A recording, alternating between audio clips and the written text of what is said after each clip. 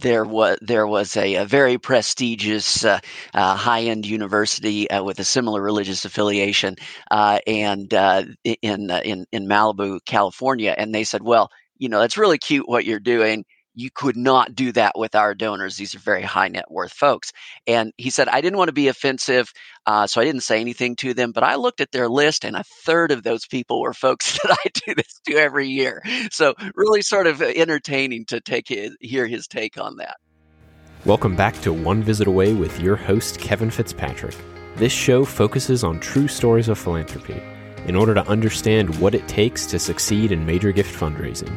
Listen to these stories, and you'll realize you're just one visit away from a transformational experience for your benefactors and your organization.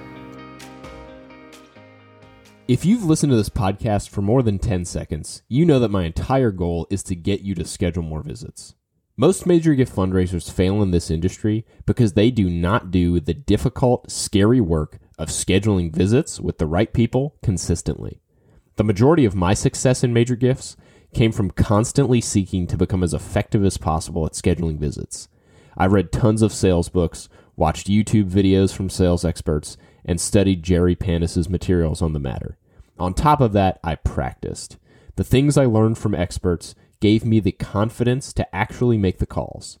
Today, I have a great resource that I highly recommend you download. Greg Warner from MarketSmart, this episode's sponsor, has put together a guide to help you schedule more visits. It's titled Top 10 Tips for Landing More Meetings. Not only does Greg run a company that enables major gift fundraisers to be more effective, but he is a successful entrepreneur that has scheduled countless meetings and been on the receiving end of many people trying to schedule meetings with him. He knows a thing or two about this subject and provides 10 great tips, starting with a quote from someone you know I talk about on this podcast all the time, Jerry Panis. Greg is the real deal, and this guide will help you schedule more visits. Go download it now at imarketsmart.com/more meetings. That's imarketsmart.com/more meetings. The bonus tip, number 11, is my personal favorite. Let me know what you think. Hey everybody, we have an incredible guest this week that I'm super excited to announce. Dr. Russell James. Man, there's so much to say about this guy. I'll try to keep it fairly short, but he is a professor at Texas Tech University. He directs the on-campus and online graduate program in charitable financial planning and also teaches charitable gift law at the Texas Tech University School of Law. The dude is incredibly brilliant, and in addition to that, he has done a ton of research on giving and philanthropy. And his research has been cited in outlets such as The Economist, The Wall Street Journal, The New York Times, U.S. News and World Reports, CNN, NBC News, Bloomberg News, ABC News, USA Today, and the Chronicle of Philanthropy. And most notably now on the One Visit Away podcast, single-handedly the most shining moment of his career. Obviously, I am being facetious here, but Dr. Russell James, as you will see, is just an incredibly brilliant guy who knows so much about this topic. I learned a ton just talking to him for an hour, and I know you're going to learn a bunch too. And in addition to that, he's just incredibly brilliant, but also very accessible and, talks in a way that is very easy for everybody to understand. So I think you're really going to enjoy this episode with the one and only Dr. Russell James. One thing I'll get into real quick, many of you know if you've been listening to this podcast, I am coming out with my first digital product. It is going to be an online course, all on major gift fundraising. I announced that last week and had quite a few people reach out saying that they want to be in that initial group that I'm going to be offering this to in a couple months. And so basically just for all of you who have said you're in, I've got you in this, we got you in this list. Once I have more details figured out and timeline and stuff like that, I'll be reaching out to this list first to say, hey, this is, what the program looks like, what it costs. I'll offer it to them first, the first 20 people that sign up. So I'm going to limit that initial group to 20 people that I'll have on this list. Once I get 20 people who have, paid for the program, That's going to be it for the initial group. And then once I take this first group through, get their feedback, have some, minor adjustments on the course, then I'll just open it up to the public and, a lot more people taking it. But that's kind of the update for now. For those of you who have reached out and been in communication, I'll be in touch with y'all soon as I get more details. And if you are interested, still have a few spots open. So send me an email to kevin@onevisitaway.com or feel free to send me a message on LinkedIn. But anyway, back to Dr. Russell James. Well, welcome to One Visit Away. Russell, thanks for being here. Great to be here. Thanks.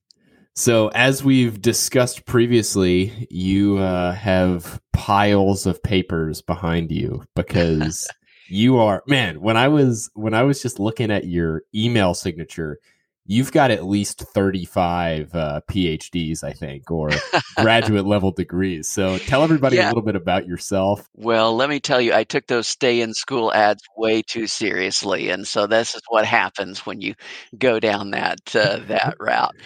Sure. So, my background is after I graduated from law school, I went to work for a small residential college, and I was in fundraising, did planned giving for a number of years. And along the way decided, this whole college professor thing was what I wanted to do. Went back and got my PhD in actually in consumer economics with a dissertation on charitable giving. And so let me pause you real quick. How did you? So why were you going to law school? What was at the beginning of law school? I'm guessing you were not thinking, I'm going to go get a fundraising job when I finish up here. Yeah, it's amazing the relatively small number of people who from elementary school on decide that fundraising is their calling. It usually happens a little bit later. But yeah, I went to law school thinking I was going to get into litigation. And the reality is we were forced to take, of all things, tax law. And it turned out I did really well in that, really enjoyed it. And then estate planning and property law and all these sorts of things that my fellow classmates thought were drudgery, and I thought it was wonderful. And so then to be able to connect that with more of my charitable cause-related passion, I thought, oh, this is fantastic. And so I also had an estate planning practice on the side, but really just got into fundraising, as many of us do accidentally. Believed in the cause and started at sort of the more complex end of fundraising in the beginning anyway.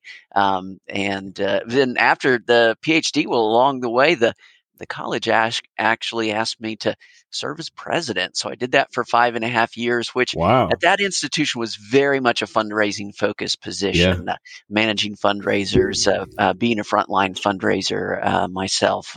And so my focus really shifted from planned gifts to major gifts at that point. And honestly, the school was successful. The capital campaigns went well. A lot of growth, more than tripled enrollment. When that was over, my career goal was to not be anyone's boss. I just wanted to do teaching and research. And that's what I've done ever since for a number of years at University of Georgia. And now about 13 years I've been here at Texas Tech, where I just focus on charitable financial planning. I have 2 classes on the law and tax aspects and 2 classes really looking at all the research on charitable decision making. What causes people to decide to make a gift? And in particular, I focus on the decision to make very large gifts and how that can be different. And my research has done everything from national data sets to experimental research to literally putting people in brain scanners and having them make charitable decisions, including completing their estate plans to see what goes into that decision while they're in the brain scanner. So crazy. It's all about how do we encourage generosity? Yeah, man. So I already have so many things to say. I'll start with the first, which is by far the least important, which is man, I'm kind of sad that you didn't go down the litigation route, because there would have been so many opportunities for you as a personal injury attorney. I'm thinking, like, if you're hit by a bus, call Russ or something like that. I had my billboards all planned out, and a lost opportunity. I know. More important question. this research you've done where you're like looking at people's brain activity and all that stuff, has anyone ever done that before you or since? Yeah, so there's actually been research conducted on that, looking at charitable decisions. The difference in a lot of my experimental and other research is that we've got a lot of experimental results that deal with small dollar choices. Do you want to give $10 or not? That sort of Yeah. thing, because we can do that in the lab really easily. Mm. But really, in fundraising, the bulk of the dollars come from those substantial gift decisions. And so those often get complicated. They often involve assets. In many cases, they can involve estate decisions. And so that's where I've really focused my research, is related to those, what I call major gifts of assets. And that's where things can get a bit more complicated along the way. Yeah, for sure. So we're going to get into some of that research today, but let's start a little bit with, you've prepared at least a couple stories I think you'd like to share today. So if you just like to start off with whatever's on the top of your mind. Yeah, well, so let me share this story about the importance of visits, which when I started as a new college president, I wanted to figure out, basically who was doing a good job among our competitors, small colleges with similar religious affiliations, in fundraising. And usually the age of the institution, endowment, the alumni tuition, that predicts contributions, right? You can figure out what a school should be fundraising. And that was true for all of these schools as well, except for one. There was one really small school that was raising money just completely all out of proportion to its size.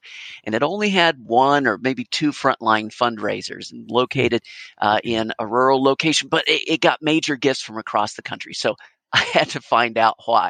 I actually traveled there to find out, hey, what's going on? And the longtime fundraiser explained his unique approach.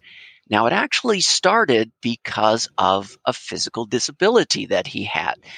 So sometimes he would have bad days when he just simply couldn't work, may not be able to get out of bed that day.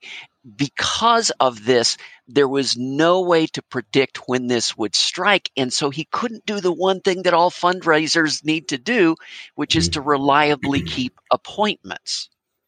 So here was his solution. He would get on a plane, fly to a location with a list of donors in the area. He would drive to the first house. He'd knock on the door. If the donor was home, he'd hold out his card, introduce himself, and say, "Since I was in the area visiting other friends of the school, the president asked if I would drop off this small gift to say thank you for your years of support." Now, of course, if the donor was busy, it took no more than a minute of their day. But here's the reality. He was always invited in. During the visit, he learned about the donor's history with the school, updated them on the latest happenings. And because this was a religious school, he would ask about their lives and ask to pray with them. And the meeting ended by leaving a request, quote, from the president to consider a specific gift. But this always came with an explanation that no decision should be made on that day. So these meetings actually became very powerful because he returned every year. And he knew their lives, their families, their connections, and their charitable passions. And if the donor wasn't home, he'd simply leave the gift with a personal handwritten note. So this was really powerful because he explained to me, he said, "I see more donors than any 5 fundraisers I know. And the reason is simple. I have no dead time. If a meeting runs long or short or the donor isn't home, doesn't matter. As soon as it's done, I drive to the next home." Now, I am not saying this as a universal solution for fundraisers, okay? But it was amazing to me how this person, because of a disabling condition, took a completely different approach, and he just crushed everybody else's results by simply going and visiting and seeing people. So that was a really powerful example for me as I was starting out trying to learn who does these things really well. And that, I guess, was some of my first, you might call it early research before I was in the business as a research professor of learning how to encourage generosity. Yeah, that's awesome, man. That's so cool. I love the, I love that approach, and I can't imagine the surprise on so many people's faces when like not only is because most people's experience with organizations they give to is the level of our involvement is we get letters asking us for money, and that's about Sure. it. And it's Sure. like, this isn't a letter. This is a human that just showed up. He's right outside and he comes bearing gifts. Yeah, the funny thing is, he talked to me about there was a very prestigious high-end university with a similar religious affiliation, and in Malibu, California, and they said, "Well, it's really cute what you're doing. You could not do that with our donors. These are very high net worth folks." And he said, "I didn't want to be offensive, so I didn't say anything to them, but I looked at their list, and a third of those people were folks that I do Yep. this to every year." So Right. really sort of entertaining to hear his take on Yeah, that. and I love that you brought up that point, because another thing I was going to comment on was just the I just love that when you were trying to figure out how to do this well, your first step was like, well, let me go see who's doing it really well, and then I'm going to go talk to him, because there's a certain level of humility that's required to do that. Whereas I find it's very common in the fundraising world. Like, I know I've been guilty of this, where it's like, for whatever reason, we as fundraisers feel like we need to know how to do everything the right way. And to say, and to go and meet with somebody and say, like, hey, how do you do this so well? Sort of implies that we don't know how to do it really well. And we feel like we're not allowed to say that. And it's like, if you can approach things humbly, like this college in Malibu should have done, instead of just being like, oh, no, you don't understand. Like, we're sophisticated. And it's like, no, you're not. They could have learned something there. Well, and honestly, that's kind of the heart of being a researcher. If you already know everything, then Right. you would never make a good researcher. It's Right. about assuming that you don't know everything. Let's test everything. Let's talk to people. Let's experiment. Let's see what works and what doesn't. And that's where we get some really interesting results. Yeah, that's awesome, man. I love that story. What else you got?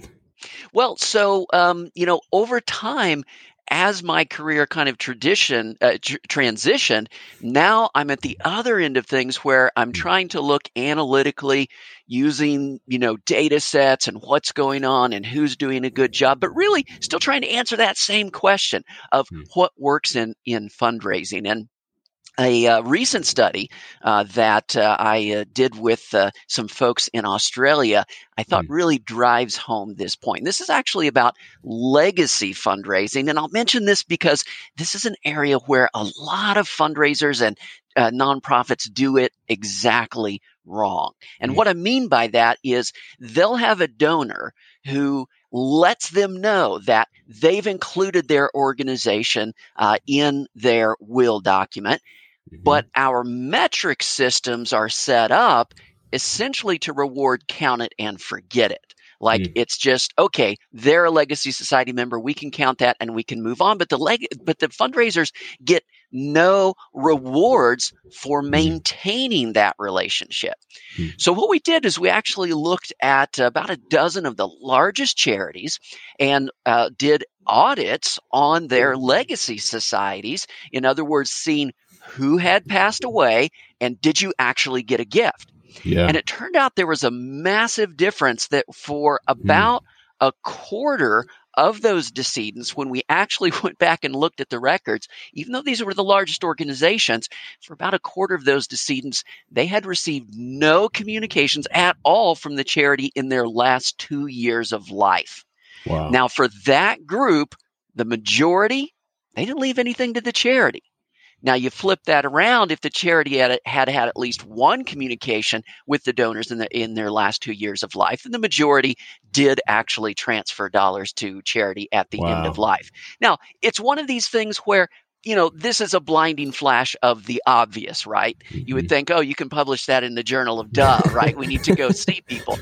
But when I talk to people at nonprofits that are doing this kind of fundraising, you actually see them executing on exactly that count it and forget it plan, where it's Mhm. like, oh, my goal is to get new Legacy Society members, but no, I get no rewards for maintaining those folks who are in that process. And it turns out from the national data that the typical process for people who are actually going to transfer dollars to charity at the end of their life is that they stop giving in the last 2 to 3 years of their life. Lots of other things Mhm. sort of get in the way. Well, what happens then is that a charity communicates based solely on recency of donation. Mhm. And so they go radio silent Yeah. right at the moment that typically the documents are being signed that are going to be controlling those charitable gifts. And so you get this weird situation where nonprofits, by failing to visit folks or Yep. any communication whatsoever, are actually doing things in exactly the wrong way. Yeah. So that's where we see the data is fitting the importance of go see people. Yeah. Yeah. And so it's an interesting thing. One of the things this is making me think of is just this idea that people can change their minds about things. So Yes. in the one, you've got what you're talking about, which is, I've included the organization in my will. I plan to give them this money, but stuff can happen in the last few years of their life where they decide, you know what, nobody's contacted me in 3 years. I guess they just Exactly. don't care. So I'm Exactly. going to give it to this other place. But I'm curious to get your perspective on this. I've had this come up a couple times with clients of mine recently where, so I was on the phone with someone the other day. He's telling me about how I was asking him, who are your like top donors historically? And this is a small organization. So he pointed out one person that gave them, wrote a check for $175,000, like 2 years ago. And he said when he gave the gift, and because this was an abnormally large gift for him, he said, by the way, this represents my giving for the next 10 years or so. Mm-hmm. Now, no one from that organization has visited with him since he gave that gift. Mm. And my point was like, well, first off, we should just go visit with him because it's just the right thing to do. Absolutely. Two, people can change their minds. 2 years ago, no one knew. I know the stock market's having a rough time right now, but overall, over the past 2 years, it's done far better than anyone would have foreseen. And so, he could have 100% believed this will be my gift for the next 10 years. But things can happen between now and then that could change that. So I'm curious, is there any research that you can think of? I guess that just illustrates like donors can say one thing and then act in a different way depending upon actions we take or that kind of thing. Yeah, absolutely. And one of the things to keep in mind is to understand and to think about what kind of a relationship do we have? I mean, do we actually have a relationship where we're there to provide value to the donors by keeping them updated on the impact of their gift and what the organization is doing? Or is it really a situation where if somebody gives us a large gift and says, well, that's it, that then we don't want to talk to them anymore? Right. Well, that sort of says something about what we are trying to deliver to donors in terms of the value. And if all we really care about is them writing the check, and if we get any indication that they've already made that decision one way or the other, then we don't want to talk to them.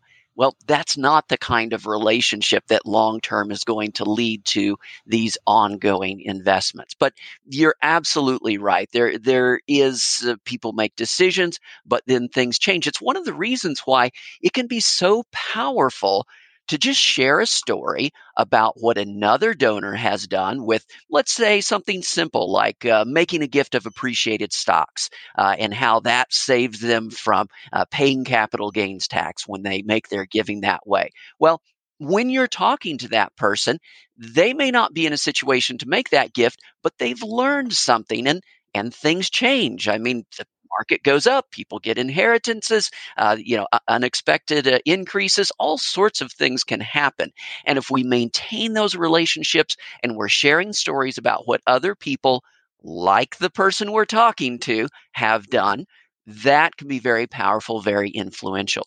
And I'll tell you, one of the things that we've seen in the research that is most powerful at massively increasing the donations that come from donors is actually it's a psychological difference. And it's the difference between giving as something that comes from disposable income. You might think of it as pocket change, and giving as something that comes from wealth. Now, wealth is held in assets. It's not held in cash or checking accounts, that sort of thing. And so this is why one of the things we see is there are dramatic changes when we can start having those wealth conversations, giving examples of gifts of wealth that other people like the person we're talking to has given, because it can be transformational. It actually changes the reference point for that gift. And that can lead to very large donations. And we see this, for example, if we look at the growth trajectory of fundraising organizations. We can predict that growth trajectory just by asking the question, did they get any gifts of stock, or was it all cash fundraising? If it was all cash fundraising, they're actually on a much lower growth trajectory for the next 3 or even 5 years in their fundraising, Yeah. using nationally representative data.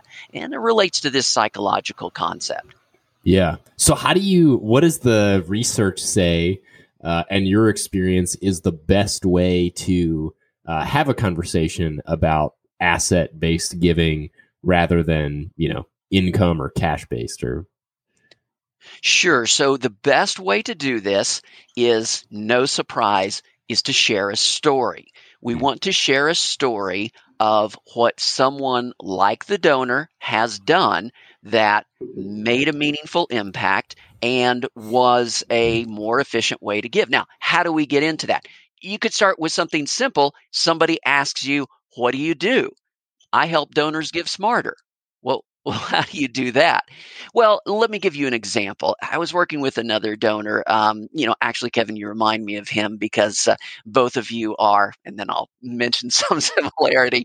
And what he did was, instead of just writing us a check, he decided that he was going to give us some appreciated stock. Now, it turns out that what he did was, instead of giving us the cash, he used that cash to immediately buy brand new replacement shares in those same companies. So he didn't change his portfolio, but he actually wiped out all that capital gain from his portfolio, and he got a tax deduction of the same size.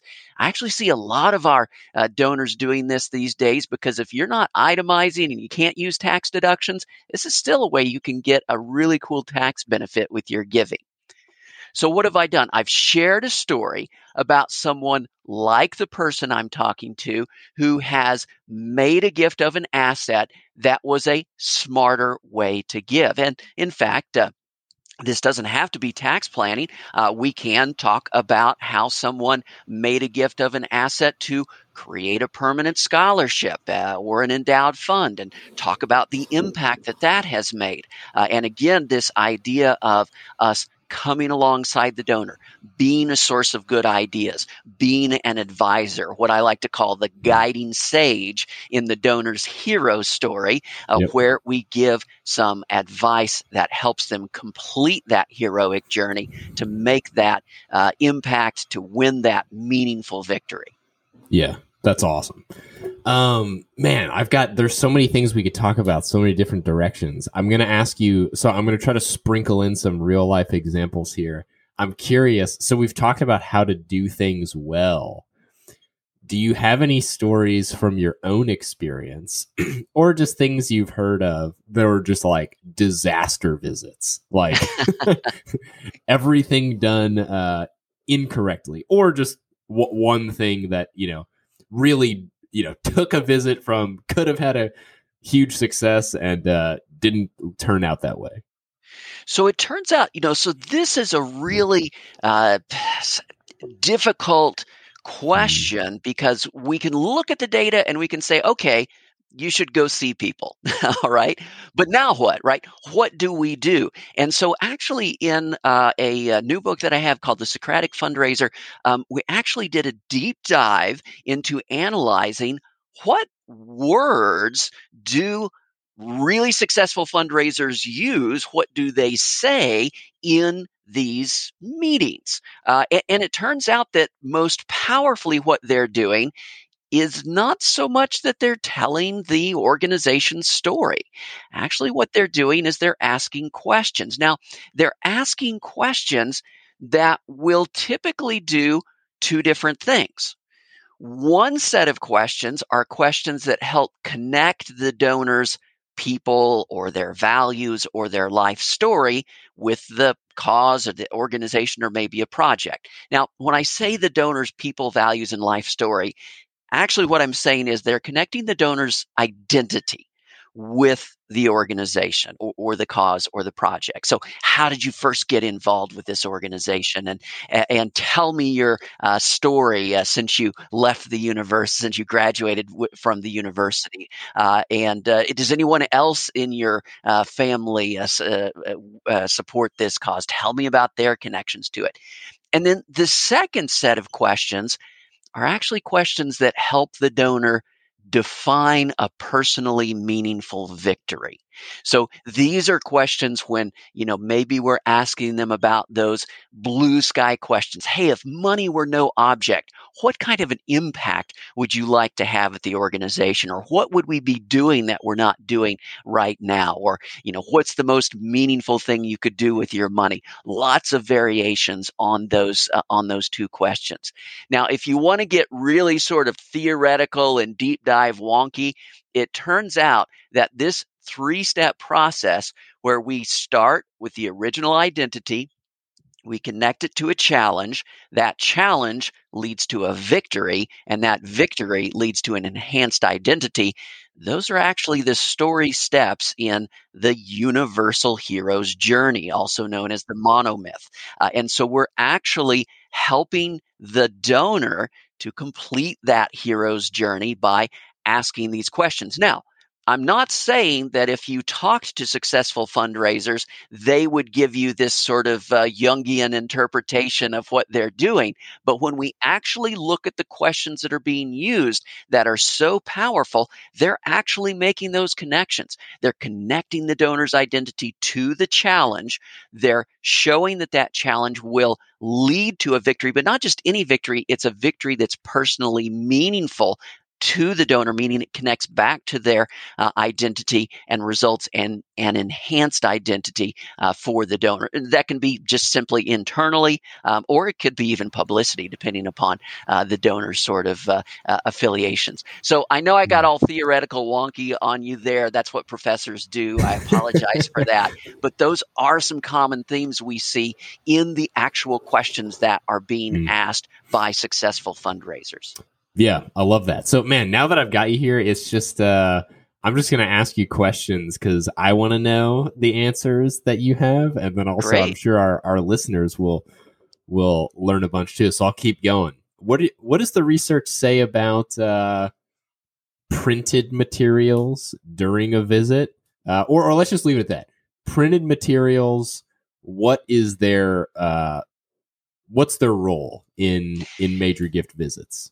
Absolutely. So there is actually a very specific answer to this, and apologies, but I'm going to relate it back to that universal hero story. Now, the universal hero story, where the donor is taking this heroic journey, the hero is an archetypal character. But the hero is not the only archetypal character. There's another archetypal character, which is the hero's guiding sage. If you're a Star Wars fan, this was Obi-Wan Kenobi in the original Star Wars. This is Morpheus in The Matrix. This is Gandalf the Grey in The Hobbit. This is a core archetypal character. And this is the guiding sage who comes alongside the prospective hero and helps them complete that journey. Now, I'm talking all this story stuff. What in the world does this have to do with printed materials? Here's what it has to do with printed materials. When you are going through let's say a proposal, and you have a printed document, it is very important for you as the fundraiser to maintain control of that document. When you do that, it actually helps you to come alongside the donor, where you are sitting beside, or even if the donor is in a really bad position where they're directly across from you in a sort of confrontational negotiation position, just by having that document, you're creating a bit of a triangle where you're sort of coming together in the way your body angles are working. And then you move through step by step. You can circle parts, you can point to parts. But if you lose control of that document, then you completely lose that role where the donor can just block you off physically, flip through, get to the ask in the end, and you lose your archetypal role in that donor hero story.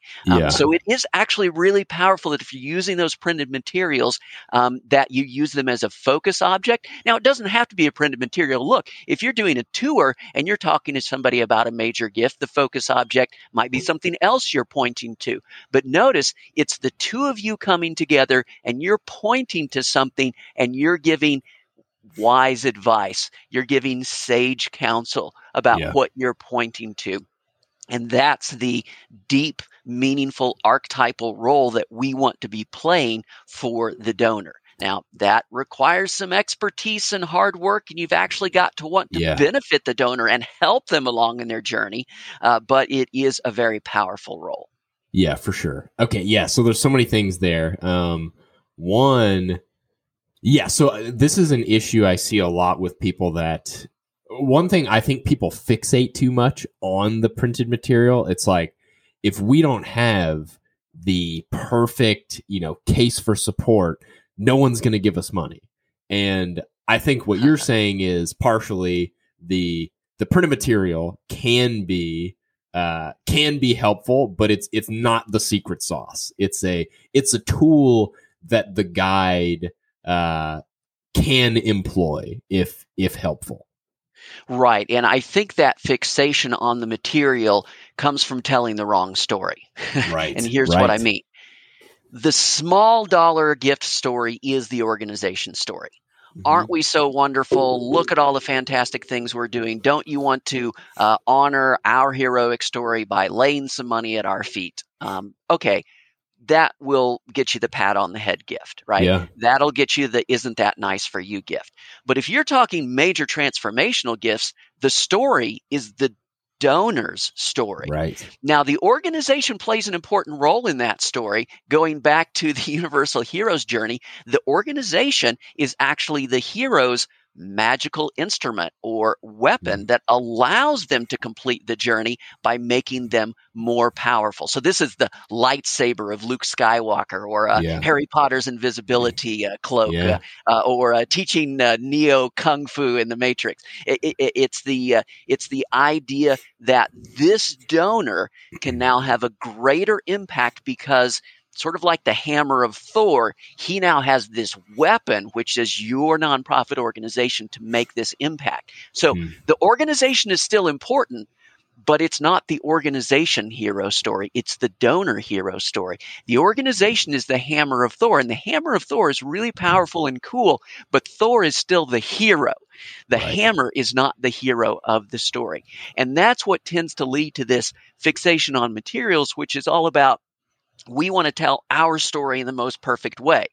Well, again, that's a small dollar approach. It's not a major lifetime investment gift approach if you're telling your story rather than advancing the donor's story and showing how your organization can be a powerful instrument for that donor to complete their personal, individual donor hero story.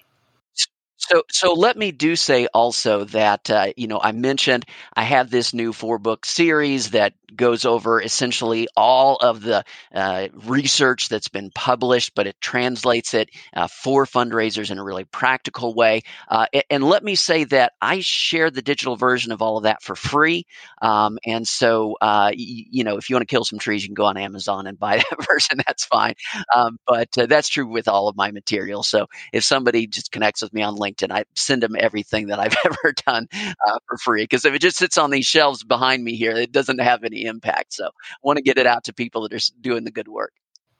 What else do you want to share with everybody today? We've got about 20 minutes left before I've got to run. What are some more key points you think people need to know to take their results to the next level? So a really interesting piece of research actually did kind of a deep qualitative dive on the most successful fundraising organizations. This is actually done in England. And what it did was to, do in-depth interviews, find out what's going on. And no surprise, of course, those organizations did end up visiting their donors more often. They did tend to focus on high capacity donors. But here was the really interesting part. When you looked at the question of why were those organizations successful at going and visiting their donors, it wasn't about them having metrics that were more inspirational to their donors. It was actually about the managers focusing on the metrics by freeing the fundraisers to spend their time to go and make these visits. Because the issue comes up is that you'll start with the manager that says, oh, yeah, we want to accomplish all of these visits during the course of the year, but then there will be some other thing that needs to happen. Oh, there's these meetings we need to have. Oh, we've got some event that's happening. You can help out with that. And there are all of these internal crises. And it turns out that the most successful organizations, they were structured in such a way that the managers themselves focused on how can I protect the fundraisers so that they can then have the time and the ability to go see the donors, which is where the real work takes place. So, this was a situation where oftentimes you get managers that look at metrics as a way to kind of micromanage the fundraisers and a real sort of aggressive top-down approach. But these organizations used metrics not as a way to manage the fundraisers so much as a way to manage the managers, as to say, why are you not creating opportunities where your people can be out more? So I thought that was a really interesting finding when it comes to how do we actually, as an organization, generate more of these visits. Yeah. So I 100% agree. It always blows my mind how infrequently people visit with their donors, and there's like many reasons for that. But part of it is this, exactly what you're talking about, where you're a few levels down in the organization and your manager is just, and probably because they're getting pressure from somebody above them to do all this stuff. And so for our listeners that are currently experiencing the negative in that situation, they're not being protected by their manager, and they're being asked to do all these different things. Any advice from your perspective on how they can navigate that, or what to do in that situation? Yeah, so one of the challenges here, and this is particularly difficult if you've got fundraisers that are working for bosses who are not fundraisers, that don't understand the processes, that sort of thing. But one of the ways that sometimes you can manage this sort of a conflict is to manage up in the sense of making the manager aware of the trade-off that is happening, by saying, oh, absolutely, I would be happy to help out with folding the napkins for that event. That'll be a very exciting thing. But I won't be able to schedule and go on these visits with some of our major donors and top supporters to maintain those relationships during the time that I'm doing that. Does that fit what you want me to be doing? Right. So rather than having it as this sort of passive, accidental thing where at the end of the year, then you get the grumpy, well, why didn't you go on more visits? You're actually presenting it as a confirmation, just to make sure this is where you want me to be spending my time rather than spending my time over here, because I am happy to be doing either one. Right. Yeah. That's sort of the I positive. love a good napkin fold. It's I can get a crease on Exactly. there like you've never seen. Exactly. Balloons, I could tie, I mean, I am golden with all of those things. And if that's what you want me to be doing, fantastic. But I can't be doing these other things during that time. So just making sure that's what Right. you're looking for. Right. Yeah. So yeah, I think that's a great approach. The other thing I've always had in my career as a natural escape valve is I've just had things on the calendar, like just about every day. Like unless and so what I mean by that is like if I've got visits that are on the calendar 2 to 3 weeks out and something comes up as like, hey, we got to fold napkins for 2 days straight on, these days. It's even a further level of not only this will keep me from theoretically doing it, but like I've got this visit scheduled with Bob and Sue. Mm-hmm. Should I call them and tell them I have to reschedule, kind of thing? Mm-hmm. And the more we can just and it's kind of it's a tricky thing. It's like what comes first, the chicken or the egg? But sometimes the more we can prove from like having money in the bank because we close gifts frequently, the easier it is for the managers to know, well, of course we're not going to have, Sam fold napkins because he's out closing 6 and 7 figure gifts all the time. But if we haven't had that track record yet, sometimes to the manager, it's like, well, they're not really doing much productive anyway, so I guess we'll have them help out with these menial tasks kind of thing. So it's kind of it's a lot easier once the gift officer has big wins under their belt, I think, to illustrate that more clearly. Yeah, that's true. And it's always going to be a challenge because oftentimes your charity managers, not your fundraisers, but your charity managers, they see fundraising as going out and telling people the charity administrator hero story. Here's all the wonderful things we're doing. Aren't we fantastic? Don't you want to give us money because of how fantastic we are? And because they see it that way, sometimes there's a sense of, well, how long should that take, right? Shouldn't you be able to go out and let people know how fantastic we are very quickly?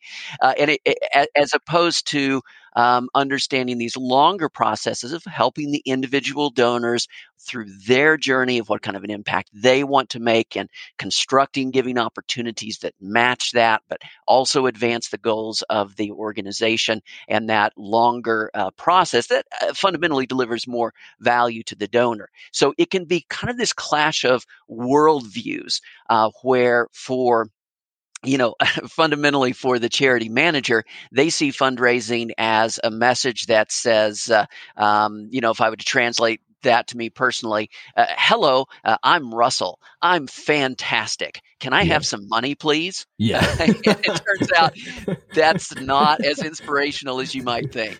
I've tried it and it's unsuccessful.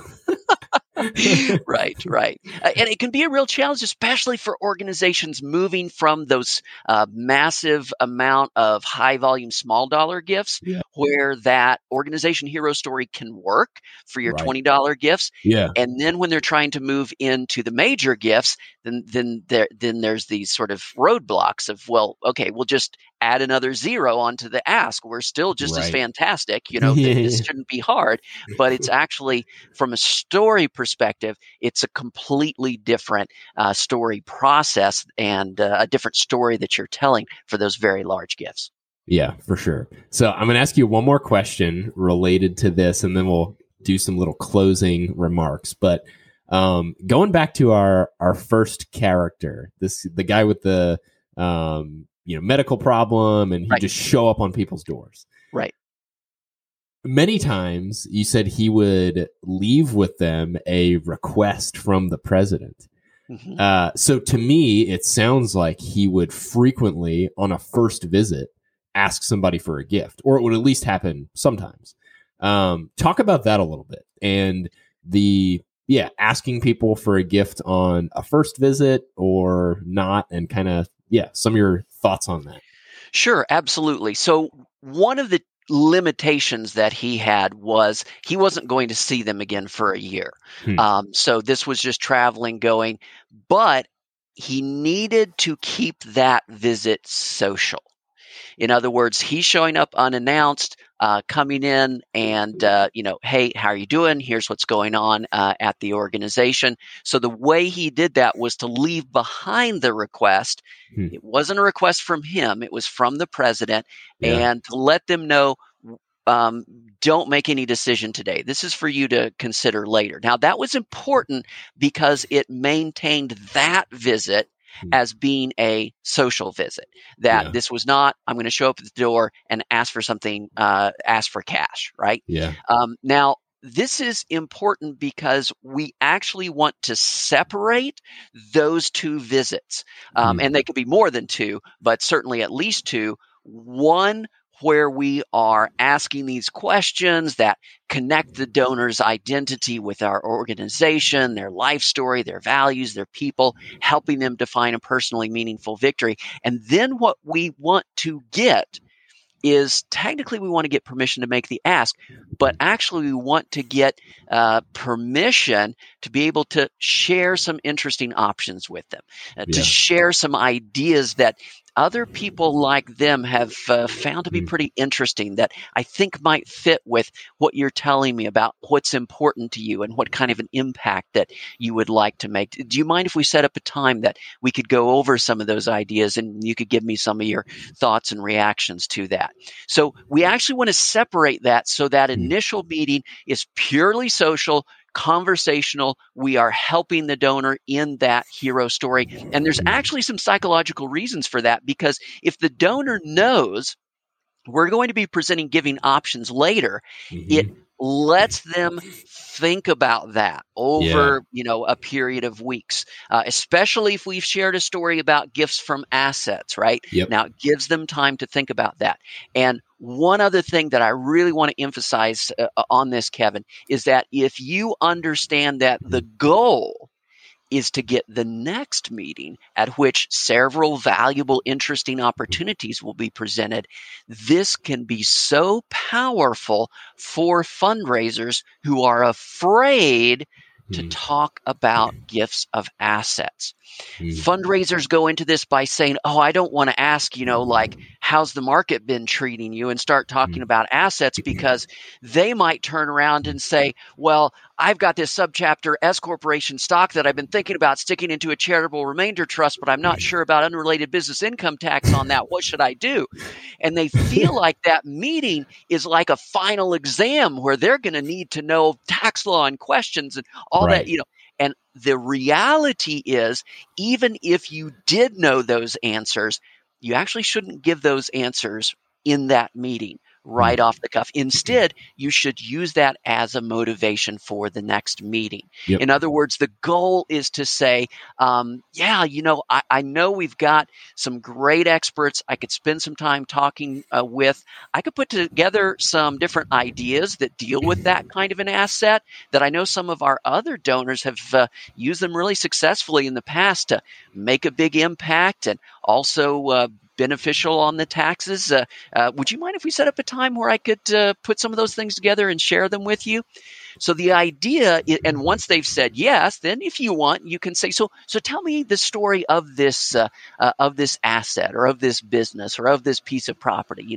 How did you get into it, and how long have you owned it, and what are you planning to do with it, right? So because now we've got a reason to ask those questions. Well, my whole point is, fundraisers are scared of talking about gifts of assets because they think they're going to be thrown into a final exam where they're going to have to answer all of these tax law questions. And the reality is, the goal is to get the next meeting at which some really interesting options are going to be presented. That gives you plenty of time to make phone calls, get some ideas, put some stuff together that you can share with them. But it also makes you less afraid to talk about shares of stock or share a story about another donor who made a gift of an asset.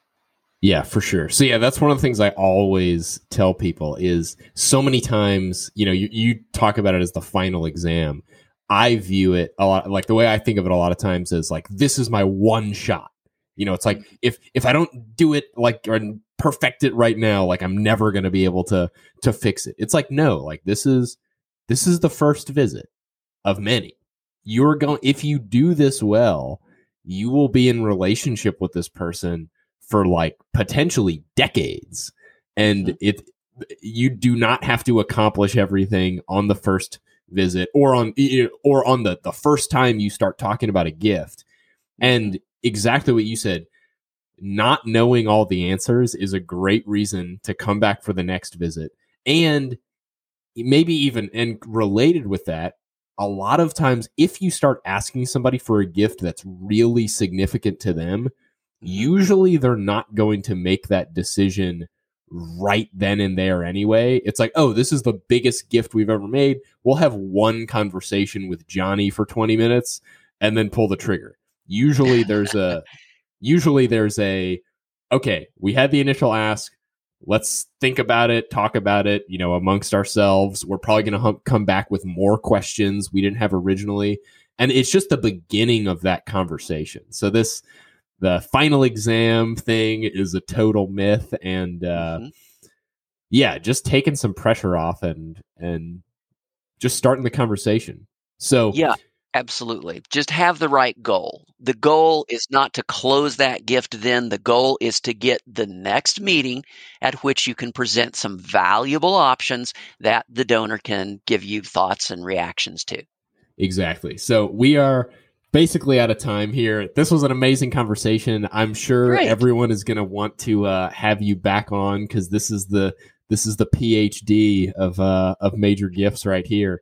And but in the meantime, tell people a little bit in a couple minutes just about your relationship with MarketSmart, who sponsored this podcast, and just like some of the stuff you're doing with them. You've got the course related to your books. If you could give people a quick, 60-second intro and where they can find out more about that or just all of your work.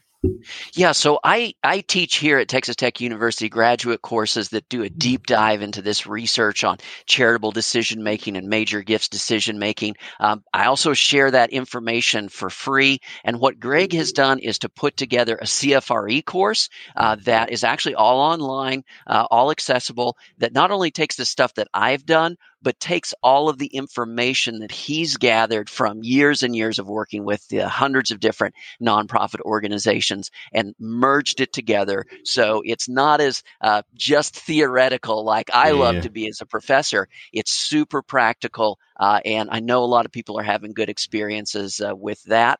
And also he shares my stuff for free if you just want the books that show the research. Yeah. I know he's got digital copies of that. I share those for free as well. And it's just sort of a good open relationship there where I send him stuff, he's interested in it, and then he translates it for frontline fundraisers in a really practical way that I think some folks have had some good experiences with.